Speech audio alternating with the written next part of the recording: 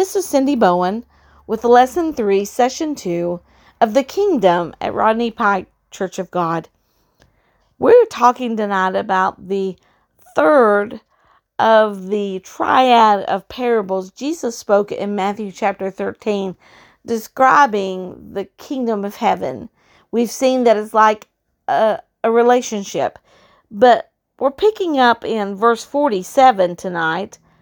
Again, the kingdom of heaven is like a dragnet that was cast into the sea and gathered some of every kind, which when it was full, they drew to shore, and they sat down and gathered the good into vessels and threw the bad away. Jesus is talking not about fish, but about men. And God had a big plan, not just for the salvation of the Jews, but for the salvation of the world. God so loved the world that he gave his only begotten Son. And aren't you glad that God's heart and the net that is the kingdom of heaven were big enough and reached far enough and lasted long enough to catch me and you 2,000 years later? 2,000 years after Jesus told the parable of the kingdom to the disciples. The kingdom of God is about a relationship, and God is so unlimited, so boundless, that he never runs out of the capacity to reach for us, to reach for mankind. He isn't content to have had great Christians, people like Billy Graham's or Martin Luther's. He also wants little old me and little old you. We talked last week about God being on a search ever since that day that Adam disobeyed him and fell into sin and fellowship was broken in the garden, that God has been searching for his man. He's been looking for someone to fellowship with. The heart of God didn't just want Adam, but he wanted all of Adam's kids too. You see, believers gathered under the covenant of Jesus, the church, wasn't plan B after the nation of Israel didn't work out as the people of God. Jesus, the Savior of the whole world, was always what was on God's mind. Let's look at the book of Isaiah, chapter 49, verses 5 and 6. This is a messianic prophecy. This was 700 years before Jesus' ministry, and you can hear his voice as the prophet says, "And now the Lord says, who formed me from the womb to be his servant, to bring Jacob back to him, so that Israel is gathered to him. For I shall be glorious in the eyes of the Lord. My God shall be my strength." Verse 6, "Indeed, he says, it is too small a thing that you should be my servant to raise up the tribes of Jacob and to restore the preserved ones of Israel. I will also give you as a light to the Gentiles, that you should be my salvation to the ends of the earth." God's plan was always for a worldwide net. Jesus said in John 8 and 12, "I am the light of the world," not just the Jews, not just the 12 disciples walking with him. "I'm the light of the world, and he who follows me shall not walk in darkness, but have the light of life." The Apostle Paul said it was a mystery revealed by Holy Spirit that God had always planned for Jew and Gentile alike to be one in Jesus. God never looks at us and sees the signs over the doors of the churches we attend. He sees a body joined together, a body of Christ. If you read on in Ephesians chapter 3, verses 8 through 10, you can see the plan laid out. Paul wrote, "To me, though I am the very least of all the saints, this grace was granted and graciously entrusted to me to proclaim to the Gentiles the unending, boundless, fathomless, incalculable, exhaustless riches of Christ, wealth which no human being could have searched out. Verse 9, also to enlighten all men and make plain to them what is the plan regarding the Gentiles, providing for the salvation of all men, of the mystery kept hidden through the ages and concealed until now in the mind of God, who created all things by Christ Jesus. The purpose is that through the church, the complicated, many-sided wisdom of God and all of its infinite variety and innumerable aspects might now be made known to the angelic rulers and authorities, the principalities and powers in the heavenly sphere. The net was always bigger than man imagined. Church, you're part of something bigger than the little building you sit in on Sunday mornings. You are in the spiritual realm, something so big, so wow big. God has a plan to show you off to angels, to show them how wise He is. When Jesus told the parable of Matthew 13, He didn't say the kingdom of heaven's like a net, period. End of story. That's all He wrote. Let's read that again. Again, the kingdom of heaven is like a dragnet that was cast into the sea and gathered some of every kind, which when it was full, they drew to shore. They drew it to shore. And they sat down and they gathered the good into vessels, but threw the bad away. Fishermen never put their nets in the water and row back to shore and go on with their daily lives, forgetting that the net is out there in the waters. The net has to be pulled in to get the fish. And church, ready or not, the day is coming when the kingdom of heaven net will be pulled in. And that the kingdom will come to shore, that the nets will be gathered in, and the time of pulling it close is at hand. That is the precious promise and a sober warning. It's the great hope of the church. Jesus is coming again. Hallelujah. John 14, 1 and 3 says, let not your heart be troubled. You believe in God, believe also in me. In my Father's house are many mansions. If it were not true, I would have told you so. I go to prepare a place for you. And if I go and prepare a place for you, I will come again and receive you to myself, that where I am, you may be also. The struggle doesn't continue forever, church.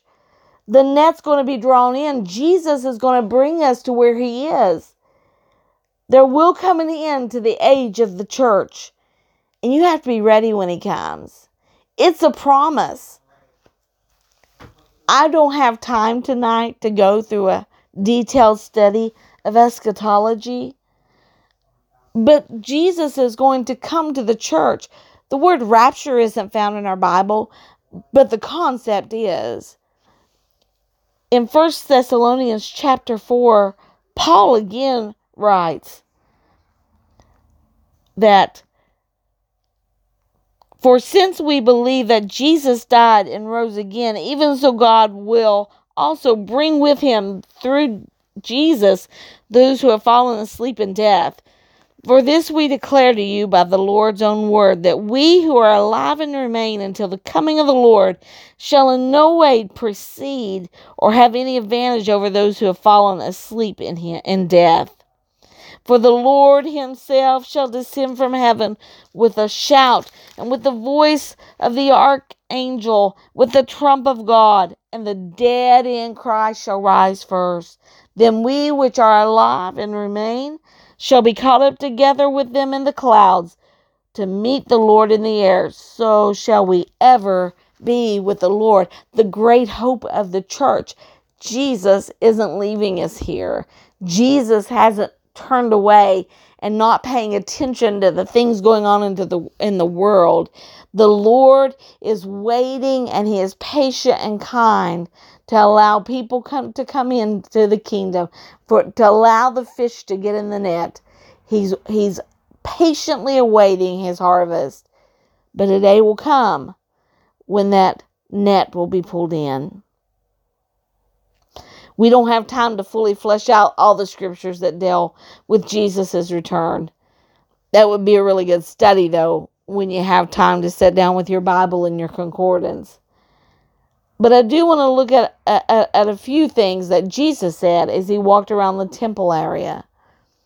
His disciples were just wowed by the great stones of the temple and the ornate structures that they saw all around them in Jerusalem that day. And his answer is very plain.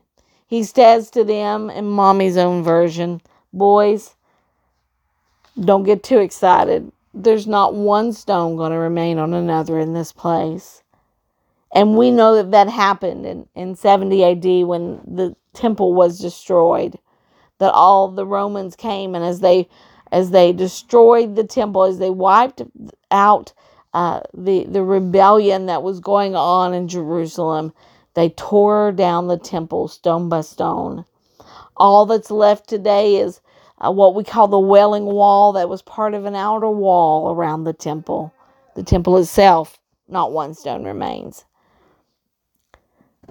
But that day, when Jesus laid that bombshell on the disciples, they went back to the Mount of Olives, and as they sat there looking at the city, inquiring minds just wanted to know the scoop. Matthew 24:3, as he sat on the Mount of Olives, the disciples came to him privately, saying, "Tell us, when will these things be, and what will be the sign of your coming and of the end of the age?" And Jesus answered and said to them, "Take heed that no man deceives you. For many will come in my name, saying, 'I am Christ,' and they will deceive many. And you will hear of wars and rumors of wars. See that you're not troubled, for all these things must come to pass, but the end is not yet. For nations will rise against nation, kingdom against kingdom, and there will be famines, pestilences, and earthquakes in various places. All these are the beginning of sorrows." Does any of that sound familiar to you? Like maybe you've seen these things on the evening news? Let's go on. Verse 9. "Then they will deliver you up to tribulation and kill you, and you will be hated by all nations for my name's sake. And then many will be offended and betray one another and will hate one another. Then many false prophets will rise up and deceive many. And because lawlessness will abound, the love of many will grow cold." Church, don't get discouraged when the fire turns up. If you're not celebrated by the world around us, know that Jesus was not celebrated by the world. But Jesus' words, they overtake us and they take hold of us. They will come to pass fully. And that many places in the world today, claiming the name of Christ is signing your own death warrant. Verse 13, "But he who endures to the end shall be saved. And this gospel of the kingdom will be preached in all the world as a witness to all the nations, and then the end will come." Folks, there's a net, and it's getting pulled ashore. If you read on in Matthew 24, Jesus tells his disciples that no one knows that day or hour, only the Father knows. That's verse 36. In verse 42, he tells his disciples, "Watch therefore, for you do not know when your Lord is coming." In verse 44, he says it again, "Be ready, for the Son of Man is coming at an hour you do not expect." He talks about a faithful servant and an evil servant. There's a reward for faithfully following the master's instruction. But for the one who says, "Oh, my master's delaying his coming," and begins indulging himself and abusing the other servants, there's a casting out and a losing everything. Jesus talks in the chapter to follow in Matthew 10:25, what we call the parable of the virgins. That there are 10 virgins, 10 young women who are ready for the wedding party. And they're all wearing their festive clothing, and they all have lamps. But 5 are wise and 5 are foolish. And the wise virgins have extra oil, but the foolish ones don't want to carry it. it's just too inconvenient to carry extra oil. They have some playing to do, and the oil might slosh out. No, they can't be bothered with carrying the extra oil. The explanation is you have to be ready. You can't rely on someone else to maintain your relationship with God. You have to carry your own oil. You have to buy your own field. And it continues on in Matthew 25 to the parable of the talents. You have to do something with what the master gives you. He trusts you, so don't bury your little bit in the ground. He doesn't require you to have a mega ministry. He doesn't require you to go to the ends of the earth as a missionary, but he does expect you to be faithful where he placed you. There are so many scriptures like this. It was hard not to try to pack all of them in, but the message is clear. Church, it's a promise. Jesus is coming. But it's also our warning. When I read the prophetic pronouncement about Jesus' return, I don't see anything that must be fulfilled before he steps up onto the doorsill of heaven and comes back. We found our treasure in the field. The kingdom is that treasure hidden in the field. And we found him, and we've bought the field with joy. And Jesus is like the merchant who gave up himself as a price for the great pearl that he has found that's of so much value. The kingdom of heaven is a divine relationship. But the relationship must be maintained. Ask any married couple you know. What happens if they don't maintain the relationship? If it's not maintained, it will be cold and it will die. I find I can go to church out of habit and never engage the heart of God.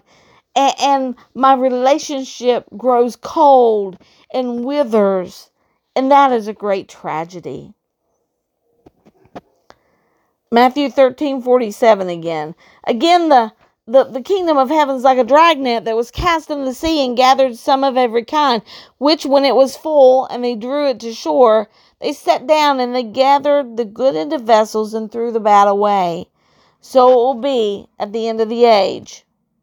The angels will come forth and separate the wicked from among the just and cast them into the furnace of fire, where there will be wailing and gnashing in teeth.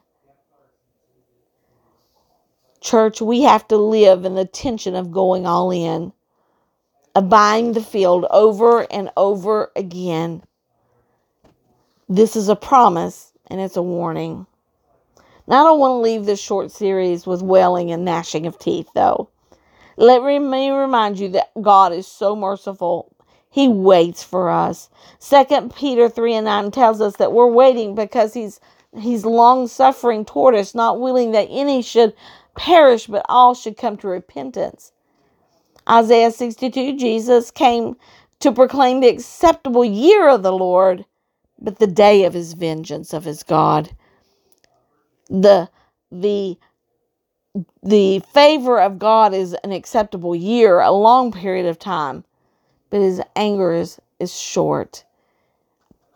Psalms 30:5 says His anger lasts but for a minute, or moment rather, and His favor is for life. Church, maintain your love relationship with God, and you don't have to worry about the wrath. Now let's get our landing gear on. We're ready to land this series. The net is still out in the water, church. And since it's out there, what do you think the Lord might want us to do about it? If you listen close, I still believe you'll hear His voice whispering in the wind, "Follow me and I will make you fishers of men." If we know that the kingdom net is drawing near the shore, it seems like we ought to get our poles out and get our bait and see if we can't take some folks to heaven with us.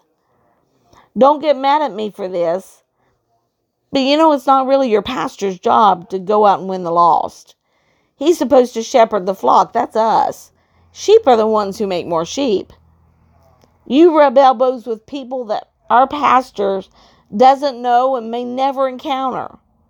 Did you ever hear that saying, you'll never look into the eyes of someone that Jesus doesn't love? When the Lord brings people into your lives, let me challenge you to ask Him for opportunities to witness to them about how good the Lord has been to you. There are people at your workplace I can't get to, but you can. And we've had lots of teaching about witnessing over the years. There have been books written. There have been series made up.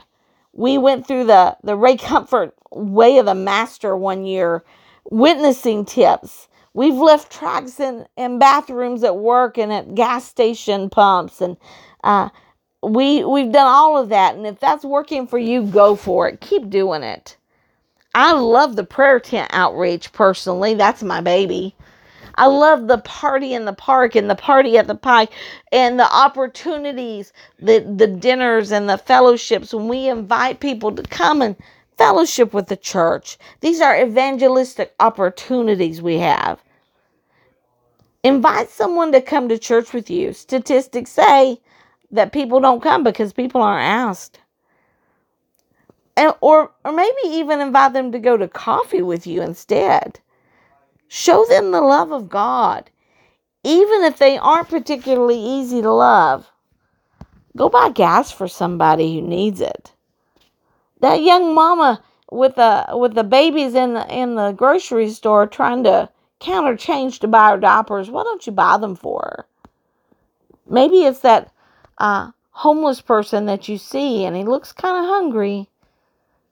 Be brave enough to reach out and offer him a sandwich. Go ahead and show people the love of God. I've come to believe, church, that the best bait to use when you go fishing for Jesus is just to live your faith out loud. Live it in your everyday life. So when others at your workplace are complaining, when they're moaning and groaning, you are choosing to speak faith and to speak hope. And when dark times come or trouble, you walk in peace and joy instead of having a meltdown like everyone else. You are a witness of the power of Jesus. Live differently. And when people are hurting or in crisis or their lives are hanging by a thread, be ready, because they're going to know who to come to. They're going to come to you. 1 Peter 3:15 says, always be ready to give a defense to everyone who asks you for a reason for the hope that is within you with meekness and fear. Church, let me leave you as we close this last session. A scripture that is the heartbeat of the church, and it's your commission to go be the fisherman. Matthew 28, verses 18 through 20. And Jesus came and spoke to them, saying, all authority has been given to me in heaven and on earth. Go therefore and make disciples of all nations, baptizing them in the name of the Father and of the Son and of the Holy Spirit, teaching them to observe all things I've commanded you. And lo, I'm with you always, even to the end of the age. God bless you, and thank you for joining my Bible study.